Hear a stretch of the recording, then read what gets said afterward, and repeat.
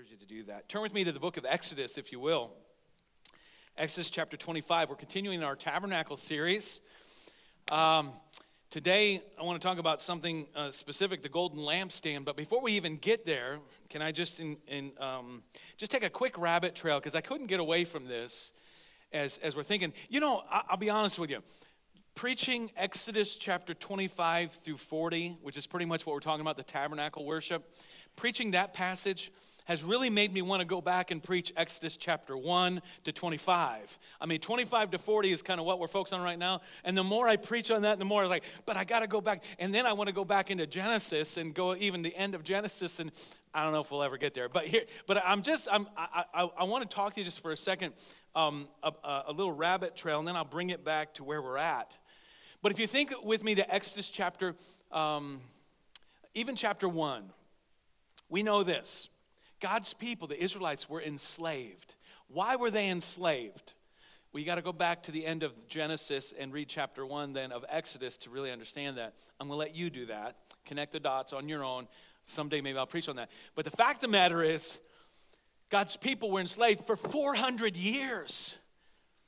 And God stepped in and was like, well, Exodus chapter 25, verse 8. I think we've got that on the screen. Can you throw that up there? I might be going out of the order here. But then have them make a sanctuary for me, and I will dwell among them. So God says, once He's bringing them out of slavery and bringing them out of Egypt, He says, I want to dwell among them. And how did He do that? He did that. He dwelled. He was among them through their worship through the tabernacle. Let me explain. Let me ask you a question. Just follow me here. When I say worship, what's the first thing you think of? It's rhetorical. You don't have to shout it. But when I say worship, what do you think of? Do you know, many of us might think what we just did for about a half an hour there. Well, worship is that section of the church service where you spend time singing your worship to God, and whatever, that's worship. Or you might think, well, when I think of worship, I think of this worship band or my favorite worship playlist on Spotify or whatever it may be. You think that's worship, right? That's worship. Well, I just want to encourage you, just expand that definition. In fact, don't just expand it. Let's go to the Bible and let the Bible. Do you know when God thinks of worship, you know what I'm convinced He thinks of? Sacrifice. When God thinks of worship, He thinks of sacrifice. What are you saying? Well, just think about, do you remember when Abraham and Isaac were going up Mount Moriah? And they were going to worship the Lord. It was going to be we talked about this a few weeks ago, the different kinds of sacrifices. And this was going to be a burnt offering. So like everything on this sacrifice that they were going to make unto the Lord was going to get completely charred, all right? This thing's going to go completely up. And so as they're going up there, we can see this in Genesis chapter 22. It says, early the next morning, Abraham got up, saddled his donkey, took with him two of his servants, his son Isaac. When he cut enough wood for the burnt offering, he set out for a place God had told him about. And on the third day, Abraham looked up and saw the place in the distance. He said to his servants, stay here with the donkey while I and the boy go over there. What does he say? We will worship. And then we'll come back to you. And we know that what eventually happened is there was a ram in the thicket, and they did. They took that and they put it on the sacrifice. They built an altar of sacrifice, and they offered that ram as worship unto the God, unto God. What's your point? Well, you don't see Isaac saying, hey, Dad, did you happen to bring the Bluetooth speaker with you? No, son, you forgot to plug it in, so it's not charged. But No, you say, Dad, have you got your favorite Spotify worship playlist that you got all your favorites on? I just love that new one from Hillsong, or I love that one from this band or that band. No. But what did they have? They had the stuff made for sacrifice. And so they're going to go and worship God. How are they going to worship God? Through the sacrifice. When you go now, the people of Israel, God's people, 400 years out of slavery. What did when Moses stood up to Pharaoh, what did he say? God says, hey, Pharaoh, listen, God says, let my people go that they might worship me. How is that worship going to happen? That's what we're talking about with the tabernacle. How is it going to happen? It was going to happen in fact, can you bring up the picture of that, of the full tabernacle? This is exactly, just keep following me. I know there's a lot of words on there, and you're going to want to read them all, but just don't read any of them, okay? But you go to the altar. As soon as you enter the gates with thanksgiving in your heart, you enter his courts with praise. As soon as you enter in the gates, there's that altar. And that altar of sacrifice, I shared on this a couple weeks ago, and this is where the sacrifice was made for your worship, for your sin as well as for your worship. It was through that sacrifice that worship. When we think of worship, we think of a half hour on Sunday morning. We think of our latest and greatest worship song that we might hear on the radio or we might play on our playlist. But when God thinks of worship, what he thinks of is sacrifice. So can I just encourage you, let's change the way we look at worship and see it through God's lens, because even New Testament worship then is everything we do, everything I do it as unto the Lord. Everything I do is worship. As I parent, that's worship unto the Lord. As I work, that's my work is worship unto the Lord. As I'm out in the community, ministering to others, touching others, sharing the gospel, that's worship. In fact, for us in the New Testament, we can go to Romans chapter 12, verse 1, right? And that's where we see Romans 12, verse 1. Therefore, I urge you, brothers, in view of God's mercy, to offer your bodies as what? Living sacrifices. What's that mean? And holy and pleasing to God, because this is your spiritual act of what? You see, what worship really is, when God sees worship, when God thinks of worship, he thinks of sacrifice. When God thinks of worship, he thinks of a life that he's not asking us to lay our lives down now, in a sense, on the brazen altar so that we can be burned up. No, it's a what? It's a living sacrifice.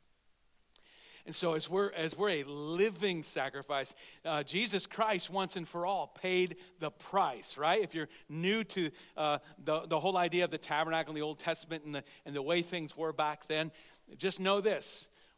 When we talk about that ram that was sacrificed on that altar, why was that? Jesus, that's speaking to what Jesus was going to do for us in the New Testament. So the precious Lamb of God died once and for all. We sang about it today. On the cross, he took care of all of our sin, all of our yuck. He took care of all that. He rose again. He's victorious.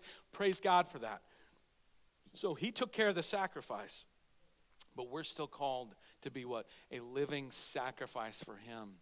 And so as we think about this, let's just, that was so just hot in my heart. I just felt like for some reason we needed to hit that. So God dwelling among his people through his tabernacle as they start their journey to the promised land, a journey that would take them 40 years. They're coming out, stands up to Pharaoh, Moses, let my people go that they might worship me. And they're traveling now through the wilderness, the desert wilderness, and they're traveling through, setting up camp here, there, and God says, build me a tabernacle that I might dwell among you. I want to be with you. I want this worship to come, but the only way real, true worship's going to come is through a sacrifice, and we've seen that. And so as you enter the gates, as we go back to the picture of the tabernacle again, you go into that outer court. We talked about the brazen altar a couple weeks ago. We talked about the brazen laver. And that laver is where the priests would come and they'd wash their hands and they'd wash their feet. But last week we stepped into the tent. Only the priests could enter here. In fact, as we zoom in on that tent, the only people that could step inside of this tent were the priests and people who were called to that priesthood. And if you get nervous and you're like, we shouldn't go here, Scott, let me just remind you what 1 Peter chapter 2, verse 9 says. But you are a chosen people. You are a royal priesthood. So now in the New Testament, because of what Jesus Christ did for us and because we've applied the blood of Jesus Christ onto our hearts and onto our lives, we can now go into that holy place. We can now go into the most holy place. Oh, I don't want to give away my Easter message, but that's where we're headed. Last week we talked about the table of showbread or shewbread. I know it's a funny name, but it's bread. And there are 12 stacks of bread, 12 pieces of bread stacked in two piles on that table. As you walk, go back to that tent, will you? As you walked in here, you see to the right, there's where the two stacks of bread were. It's actually, that's the north side. And as you walk into that tent on the left side, it might not be, that's a little bit bigger. The artistic rendition here might not be perfectly biblical, but just you get the idea here. On the left-hand side is where you get what we want to talk about today. You get the golden lampstand. You get what we might call, it's time to talk about the menorah here, the golden lampstand. The solid gold lampstand stood on the south side of the holy place, opposite the table of shewbread. The lampstand was not built to burn candles, though, because candles were not invented until Roman times. So this lampstand was built to burn oil. Now, there's so many things we could talk about when we start to talk about the golden lampstand. But before we get any further, let's just read it in Scripture. Are you there yet? Exodus chapter 25. Exodus chapter 25, verse 31. It says this, make a lampstand of pure gold and hammer it out, base and shaft. Its flower-like cups, buds, and blossoms shall be of one piece with it. 6 branches are to extend from the side of the lampstand, 3 on one side and 3 on the other. 3 cups shaped like almond flowers with buds and blossoms are to be on the one branch, 3 on the next branch, and the same for all 6 branches extending from the lampstand. And on the lampstand there are to be 4 cups shaped like almond flowers with buds and blossoms. 1 bud shall be under the first pair of branches extending from the lampstand, a 2nd bud under the 2nd pair, and a 3rd bud under the 3rd pair, 6 branches in all. The buds and the branches shall all be of the one piece with the lampstand, hammered out of pure gold. Then make it 7 lamps and set them up on it so that they light the space in front of it. Its wick trimmers and trays are to be of pure gold. A talent of pure gold is to be used for the lampstand and all these accessories. See that you make them according to the pattern shown you on the mountain. Man, we could spend the rest of our morning talking about the intricate little details and whatever. But let me just toss real quick, and then we'll keep moving here.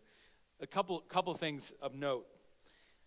This lampstand, along with the tools mentioned, it says it weighed 1 talent. Verse 39 says it weighed 1 talent. How many know, for most of us, we probably don't know how much a talent weighs unless you read those little notes in your Bible, which I did. And hopefully you do at times too. And so it's about 75 pounds. So when you think of this golden lampstand, this is no lampstand, but you think if this is the golden lampstand, I mean, I think of myself, when I think of pounds, like how much something weighs, I think to myself in terms of bags of salt for the water softener. So those are about 40 pounds, I think, somewhere in that area. I don't know. So let's say that's 40 pounds, and it's 75 pounds. So 2 bags of salt. Well, I mean, even 2 bags of that's 2 bags of salt. Now, sure, the little things, the wick trimmers they say, and the other stuff were built out of this same thing of gold. But this was a chunk of gold that was about 75 pounds. This is no just flimsy little. You can't just push this lampstand. No, this thing is there. It's there with some strength and with some power. This wasn't just and it's all gold. Man, how in the world they formed this with all the little intricate details and stuff, all from one piece of gold. It's crafted from one piece of gold. I don't want to make much of it, but how this lampstand was hammered, verse 36 says, out of one piece of gold is beyond me. But I think it is interesting that it uses that terminology and that thought of it being hammered.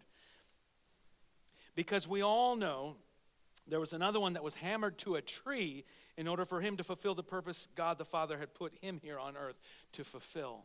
In fact, even the crushing, the beating that our Lord took, I think we can see even we're not going to read it, but in Exodus chapter 27, verse 20, it says the oil used was to be clear oil of beaten olive. It was olive oil. They were to beat these olives, take that oil, and that was the oil to be put in this lampstand.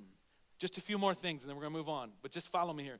Scripture says its base supports a shaft, and that held 6 branches, 3 on each side, with 1 lamp atop each branch and 1 atop the shaft, for a total of 7 lamps. It was made themselves, even though every piece made of gold.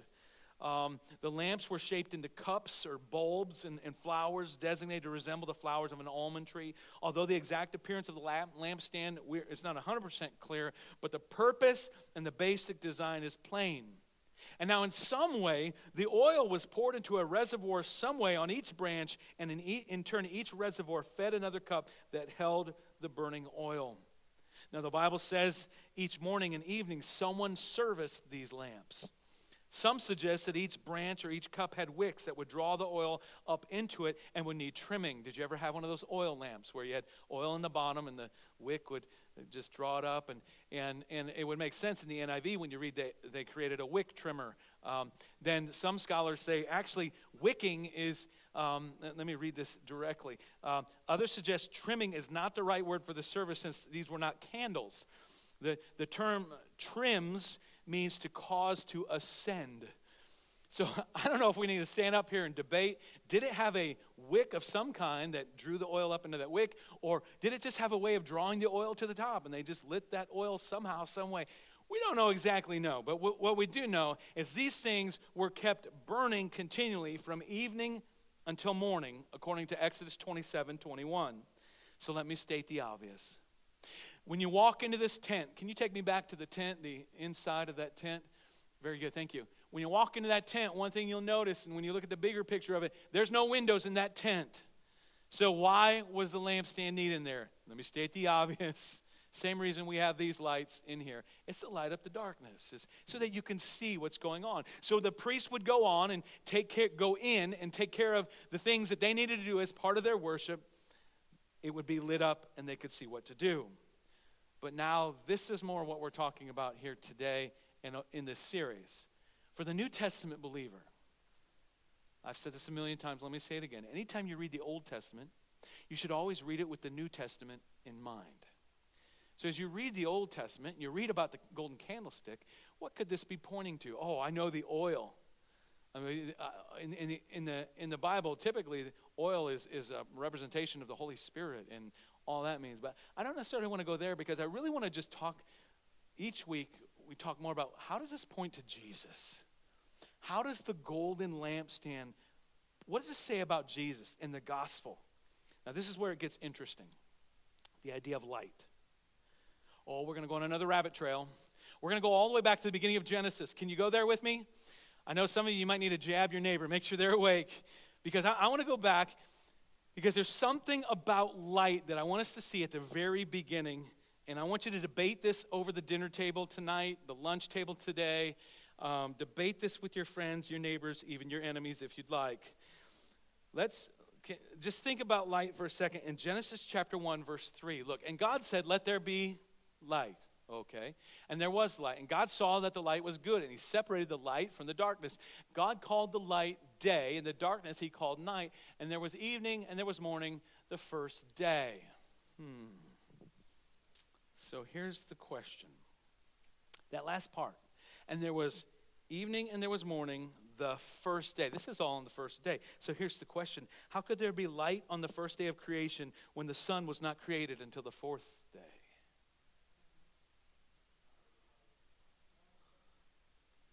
Some of you are getting ahead of me. Come on, you got to let me preach. You're ruining my message. No, I'm just joking. Well, let's go to verse 14. Same chapter. And God said, let there be lights in the expanse of the sky to separate the day from night, and let them serve as signs to mark seasons and days and years, and let them be lights in the expanse of the sky to give light on the earth. And it was so. God made two great lights. What's he talking about there? The greater light to govern the day, sun, lesser light to govern the night. That's called the moon. He also made the stars. Keep going. God set them in the expanse of the sky to give light on the earth, to govern the day and the night, and to separate light from darkness. And God saw that was good. And there was evening, and there was morning, the fourth day. So the sun didn't come around to the fourth day. So what was lighting things up? Some of you already got ahead of me. How can this be? How could there be light mornings and evenings on the first, second, and third day if the sun and the moon wasn't created to the fourth day? Are you following me here? You following the debate here? This is what I want you to talk about over dinner today. This is the only problem. This is only a problem if we fail to recognize the omnipotence and the infiniteness of our God, the infinite. Is that a word? He is infinite. He is all powerful. He can do things. He can do whatever he wants to do. So we understand that. But God doesn't need the sun. He doesn't need the sun or the moon and the stars to provide light. I like how we were debating this amongst our family and just having a discussion on it. And someone, I think it was my wife Megan, said how God gave structure to the light with the sun. But the light was already there, because we see in 1 John 1:5, this is a message we have heard from him and declare to you. God is light. In him there is no darkness at all. God himself was the light for the first 3 days of creation, just as he will be in the new heavens and the new earth. Revelation verse 22, look at this. There will be no more night. This is a new heavens, new earth. Jesus Christ has come. He's taken us up to be with him. There's been the 7 years of tribulation, and there's the millennial reign of Christ, and now it's the new heavens and the new earth. If you ever seen my chart, I'm talking all the way over here to the right. It's the new heavens and new earth. And what does Scripture say about that? There will be no more night. They will not need the light of a lamp or the light of the sun, for the Lord God will give them light, and they will reign forever and ever. What's your point, Scott? I just want you to get something. God is light. He is light. And as we go back to the picture of the holy place with that cutout, the smaller one, the tent, until he created the sun, moon, and stars, God miraculously provided light during the day. And this easily leads us into a discussion of how would this candlestick and this golden lampstand, how would, I shouldn't say candlestick, how would this golden lampstand, how would this point to Jesus? I think it easily, just like when you look at the table in the bread, it's pretty easy to say, how does this represent Jesus? He said it himself. He's the bread of life. You go over here to the south side of the tent, and here's the golden lampstand, all beautiful and everything. How does this point us to Jesus? Well, Jesus said himself, Genesis declared, and you get into the New Testament, Jesus declares himself as what? The light of the world. And that's all. That's what I want you to get today. Is that as we study the tabernacle, as we see this golden lamp, we see that Jesus declares himself. John said this in the Gospel of John. Look at it. John chapter 1, verse 6. There came a man who was sent from God. His name was John. He came as a witness to testify concerning that light, so that through him all men might believe. He himself was not the light. John the Baptist wasn't the light. He came only as a witness to the light, who is Jesus. The true light that gives light to every man was coming into the world. John 8:12. Look, when Jesus spoke again to the people, he said, I am the light of the world. Whoever follows me will never walk in darkness, but will have the light of life. Can I talk to you about that passage just for a second? You can read later on about John chapter 7 and chapter 8. I encourage you to do that, maybe tomorrow in your devotions. Read John chapter 7 and 8 and see this. This dialogue is going on that Jesus is having with the Jewish leaders in Jerusalem during a certain feast. It was the Feast of the Tabernacles. And as part of the ritual, if you will, during this feast, follow me here, water was poured over a rock in commemoration of what? In commemoration of the water supply that had gushed from the rocks in the wilderness that we read about in the Old Testament. So as part of this feast, in the temple, they would pour water over these rocks commemorating that. And as part of this as well, do you remember, how did God show himself in the tabernacle? How did God, as the tabernacle was built and put right in the middle of them all, at night it was what? It was a fire by night and a cloud by day, right? And so to commemorate that, this is, hundreds and hundreds of years later, in Jesus' time, whenever the Feast of Tabernacles would come around, in the one of the temple courts, there was this huge lamps that they would light, and they'd light these in commemoration of that pillar of fire that led the Israelites in their wilderness journey. So they got the water, how God brought water out of the rock. If you've never heard those miraculous stories, you need to read your Old Testament. And then the fire. So you got these. And so what is Jesus saying right in the midst of this? He's saying, I'm the water. Jesus, the light from those lamps lit up much of Jerusalem. It was so bright. So in the context of these two rituals, Jesus presented himself as what? As the living water and also as the light of the world. So first just get this. When you read Scripture, you should always read it in context. What's happening? So as you're reading the context of John 7 and John 8, you see that this Feast of Tabernacles and what would have been happening is they would have done these things in the temple areas. And so now Jesus is saying, you know that water that we've poured out on all these rocks to commemorate? I'm living water. You know that fire that we lit as part of the Feast of Tabernacles? You know how that it lights up the whole city of Jerusalem, and you can see it wherever you're at in Jerusalem. It's just huge. You can't miss it. I'm the light of the world. Jesus is using those as illustrations to help them see this. And in declaring himself to be the light, Jesus was really claiming his divinity. And Jesus, let's remember, is not merely a light, but he is the light, the only true light. And as the light, Jesus illuminates truth. There's no lying in him. Conversely, the devil, right? The devil, his native language is what? Lying. The Bible comes right out and says that. But God cannot lie, and he reveals us through the idea of him being the light. Just contemplate, think on that. Donald Stamps, I went to college with his son, but he wrote the commentary for the Fire Bible or the Full Life Study Bible. But here's what he said. I thought this was good. Just read this with me. Just follow along. Jesus is the true, complete revelation of God's light. So when Jesus came, he's like, God was light. And we know all the way back from Genesis, God is light. And so we just keep going with that. He removes spiritual darkness and deception by shining his light upon the right path to God and by revealing the opportunity for spiritual salvation through faith in Jesus. Keep going. Number one, all those who accept Jesus' forgiveness, abandon their way of life, and follow Jesus are freed from the darkness of sin, the world, and Satan. Those who do not follow Jesus are choosing to remain in spiritual darkness. Stop right there. Can you go back to one? So just the basics, what this is saying is, before I got saved, before I gave my life to Christ, the appropriate way of looking at it is I'm living in darkness. But the moment I repent of my sins and I give my life to Christ, I'm what? I'm living in the light. I know for some of you this is just, I already knew that, but I just want to clarify that. And so the second thing he points out then is this. Thank you. Whoever follows me is a present participle, indicating a continuing action. Whoever keeps on following me, meaning it's not just I raised my hand for salvation. It's not just a one-time prayer, but I'm continuing to follow Christ.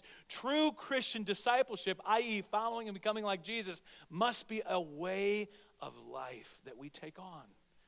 Man, I thought that was good. All of that is pretty powerful. So just let me just kind of start landing this message. So thinking back to the golden lampstand in the tabernacle, I just one little piece. Do you remember me saying it had to be tended? Someone had to go and had to trim the wicks or whatever that meant. In Exodus chapter 27, verse 20, it says it again like this. Command the Israelites to bring you clear oil of pressed olives. Who was going to press those olives? Somebody had to do that. Who was going to prepare that oil? Someone had to do that. They had to tend this so that lamps may be kept burning. In the tent of meeting outside the curtain that is in front of the testimony, Aaron and his sons, as the priests, are to keep the lamps burning before the Lord. So they're to keep these things going from evening till morning. This is to be a lasting ordinance among the Israelites for the generations to come. So until Jesus came and died on the cross and he fulfilled all that the temple, and the tabernacle, then the temple was meant to be. Till that happened, priests had to regularly go and they had to tend the light and tend the golden lampstand. So if this light was to shine and accomplish the purpose intended for it, it needed to be tended to. Let me share a really simple plan for you to tend the light of Christ in your life. How do I tend the light of Jesus Christ in my life? How do I make sure that the light and the love of Jesus Christ is alive in me? In fact, in the back of your seats, there's some notes. There's no fill in the blanks, but if you'd like to draw some pictures and help you focus, that'd be great. Or circle things or whatever. But the first thing is this: how can I have that move of God in my life? How can I tend? Just like the priests would go into that tabernacle and they would pour more oil in there and make sure the things are lit and snuff them out, however that would look. Just like they would tend to the candles, or excuse me, the lampstand, how they would tend to that. How can I tend to the light of Christ in my life? How can I keep the move of God moving in my life? Let me just toss out, this is going to be the most basic thing that you could probably get up and share as well. But we've shared this before. Let me just tell you, it's really simple. The first thing is this. Can I just encourage you, regularly connect with other believers? I don't want to over-spiritualize this, but the importance of gathering weekly with other believers, you can't underestimate that. And that's why that's why the New Testament points and tells us, don't give up meeting with one another, because we need each other. This weekly gathering, and one of the things that I heard all throughout the whole pandemic and all that kind of stuff, I'm just going to pick on it for a second. Well, bless God, the church is in the building, and we can still be the church. I understand the sentiment, but I'm telling you, let's not lose the idea, though. And if anyone's watching online and you haven't been back in person with us, can I just encourage you? We need this. We need what you bring to this church, to this gathering, your words of encouragement to one another, your blessing one another. And you need this.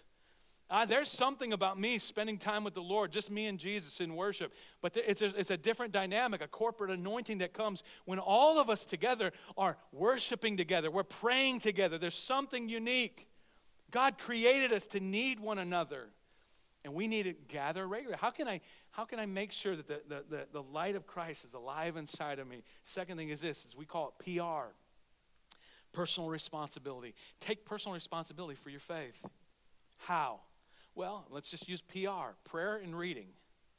Let me just encourage you, develop a time of prayer.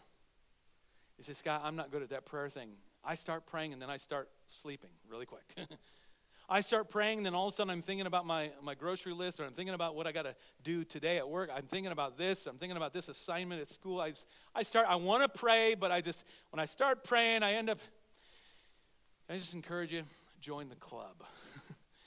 There's very few people that are really disciplined in this area of prayer, but the blessing of it is that God wants all of us, and if we can just get on this conversation, you've heard me say this before, but take the phone off the hook and leave it off the hook. Some of you, that illustration is kind of hard, but imagine dialing on your phone and just never hanging up. That's the just never hang up with God. It's like throughout your day, oh yeah, Lord, I give that to you.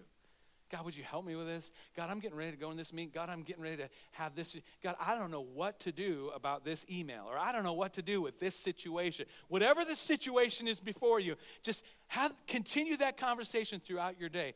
Yes, take some time in your day, focus, and say, I'm going to set this time aside, just like I would, if I had a really good friend, and I would talk to them on a regular basis. Hopefully it's your spouse. On a daily basis or pretty regularly, you're having conversation with your spouse. Think of it that way. On a regular daily basis, I'm going to have a regular conversation with the Lord. And the more you get comfortable with just pouring your heart out to God, talking to Him, the more you're going to begin to discern His voice as He speaks back to you. The R, read. Read Scripture. Scott, every time I read the Bible, I don't get a whole lot out of it. Well, maybe it's because you're reading for the wrong reason. Maybe you're reading just to check it off. It's a good Christian duty. But can I just encourage you? Read the Scripture to get something. And if you start reading something and God speaks to you out of something, I give you permission. Stop there. There have been times I've been reading 1 Peter and 2 Peter, thinking about the idea of preaching through those books of the Bible, maybe here soon. And so I've been reading, studying, just going through them. And man, there's been several times I couldn't finish the chapter. I got to this part about being humble. And the Lord so convicted me about some things. I was like, God, help me. And here I am telling you about how God's telling me to be humble, and I'm trying to respond. There's things that, as I'm studying the Bible, I'm like, okay, so as you're reading the Bible, read and say, God, what do you want to say to me? And take just one little piece out of that chapter, or a couple of chapters, whatever it is you're reading. Take that and apply it. And say, God, today I just, John 3:16, for God so loved the world that He gave. Whoa, God, you love me that much. Maybe you'll stop right there. You'll not get any further. And then instead of even making it a prayer all week just say, God, thank you for your love, that you love me so much. I thank you that you love me. Or maybe it's another verse of scripture. I could throw out all kinds of different scriptures. Just grab something and apply it, live on it. Take personal responsibility. If you would commit to being at the gathering of believers, I'm not saying that you're a complete sinner if you miss a couple Sundays, okay? But I'm saying, as for me and my house, we're going to serve the Lord. And that weekly gathering is a priority. We're never going to have the conversation Saturday night. Are we going to church tomorrow? Like, just take that whole phrase, just throw it up. Just throw it out of your mouth. That's never even a conversation. Of course we're going to church Sunday morning. Of course we're going to gather with other believers. We're going to gather with others even eventually as we kick off our life groups this fall. Let's keep going. Personal responsibility. Third thing is this. You got to have some outflow. Serve. Let me say something that I hope ruffles your feathers. Many of us are educated beyond our level of obedience. Listen. I would never tell someone, don't study the Bible so much. I would never tell anyone that. But what I might say is if your level of Bible studies here and your level of serving others, serving here in the local church and serving others outside of the local church isn't at that same level, something's off level. Your bubble ain't in the middle. Some of us, we're educated. We're like chubby little babies, got the big old cheeks and feed me more, crying, saying, feed me. And are we living it out? Serving others. Are you plugged in here at this local church? Are you serving somewhere? Are you giving out? Some of you struggle with depression. And I'm reading a book right now, and I'm just kind of processing this whole idea of how so many people have anxiety and they're depressed. And I'm not slighting that, but all I'm saying is some of us, one of the things that I pulled from the book already is we got to get our eyes off of ourselves. I know it's easy for me to say, but we've got to get our eyes off of ourselves and onto others. When all we see is ourselves, it's really easy to get into that Eeyore complex of, thanks for noticing. The Eeyore just kind of just like focus on me. Let's give. You find yourself struggling to have joy. Could I just encourage you, check out the food pantry here in Middlebury or another place over in Elkhart or Goshen. We can point you some places where you can serve outside of the church. Serve here in the church. Serve outside. Have some outflow is what I'm saying. You test me on this. I'm not God by any means. He's one that says stuff like that. But let me just say, if every person in this church would commit to being here on a regular basis, connecting with other believers, personal responsibility for your faith, and the third thing is to serve, I'm telling you, this is what all in is all about. Being all in. They devoted themselves, Acts 2:42, they devoted themselves. They were all in what? The apostles' doctrine and prayer and fellowship, and the ministry that you see happening throughout that chapter in Acts chapter 2. That's where we're going as a church. So when you let the light of Christ shine on you, these are ways that you can tend that light of Christ. If this were the candlestick, or excuse me, the lampstand, I keep saying that.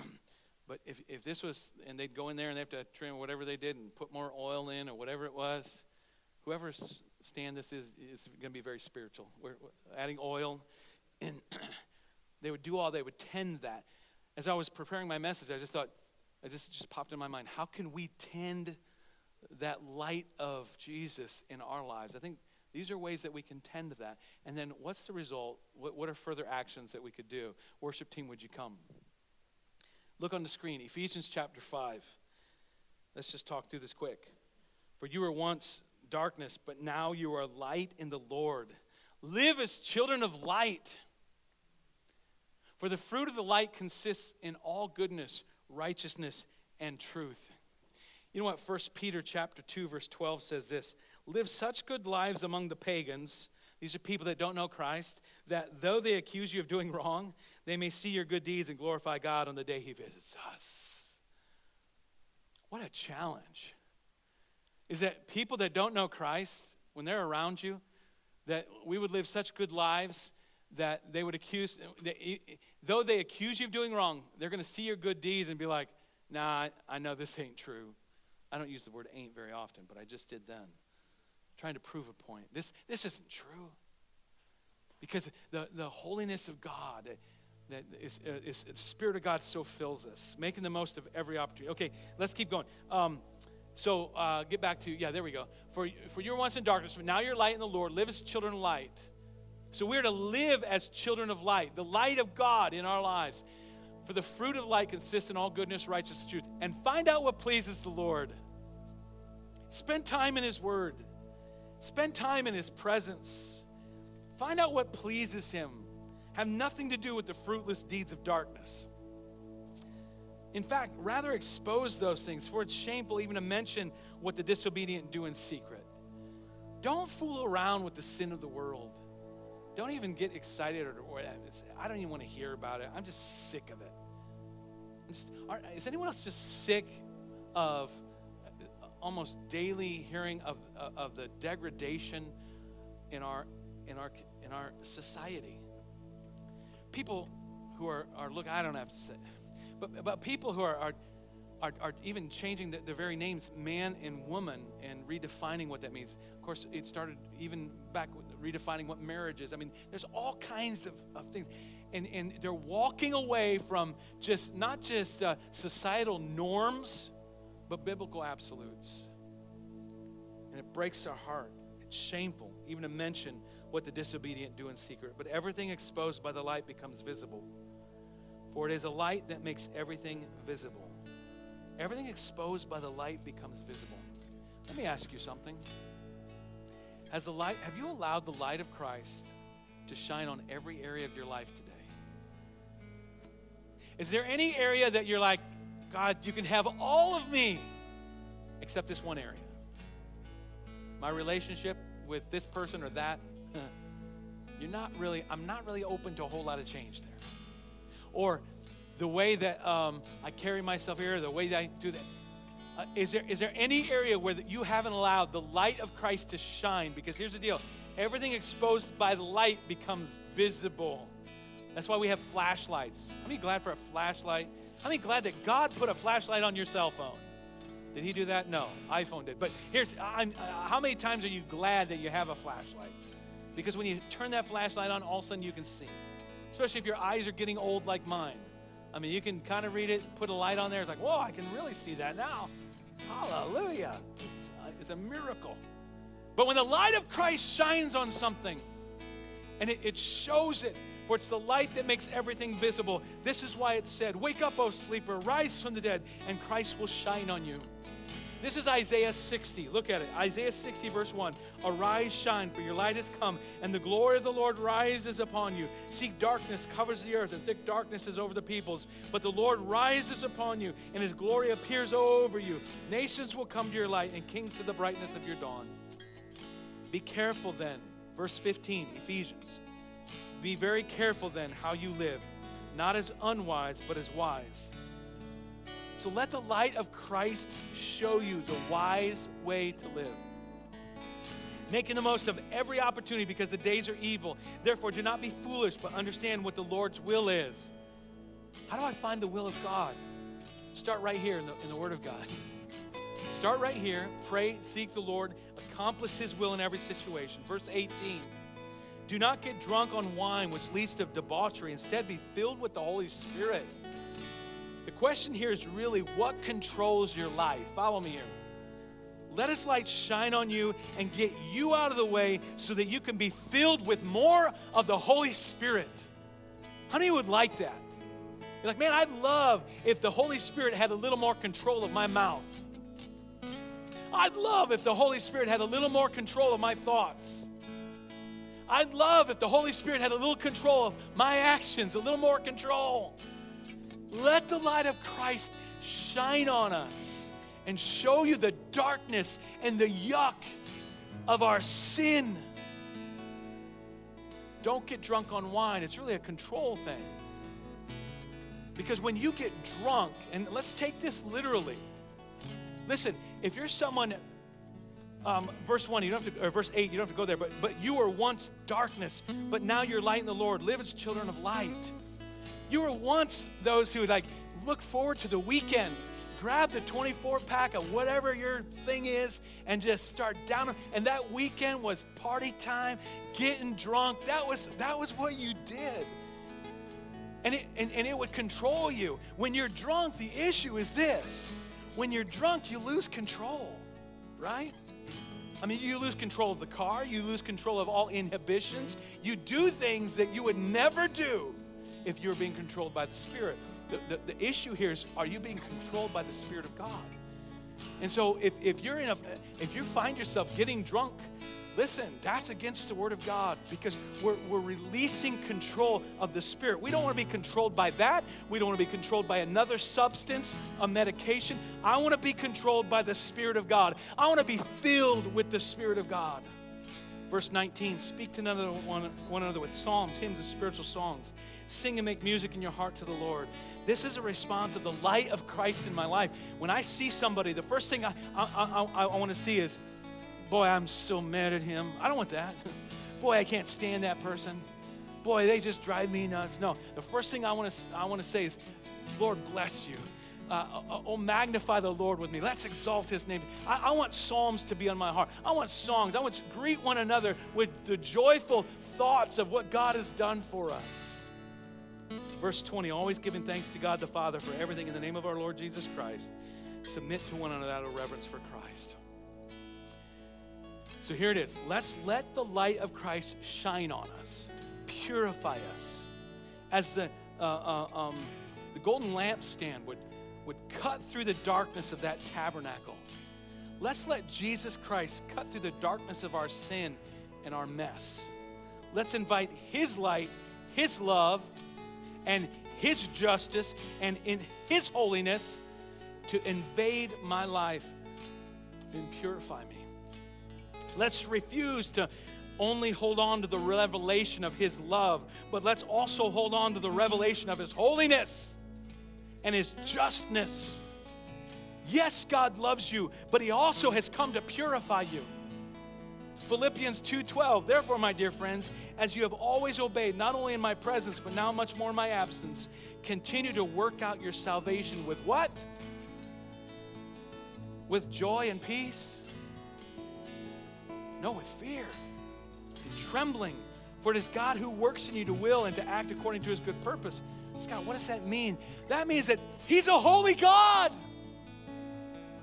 And we can't mess around with sin in our life. We've got to repent and let the light of Christ expose that, and then we repent of it. It's like this. Let's say this is where you got saved. You gave your life to Christ. In fact, if you go to that quote from the Life Application Commentary, it says this, although believers are saved once for all when they accept Jesus Christ as Lord. We've talked about that. It is the grind of everyday life that salvation is worked out. I don't have time to apply this to the Philippians, but let me apply it to the Middleburyans.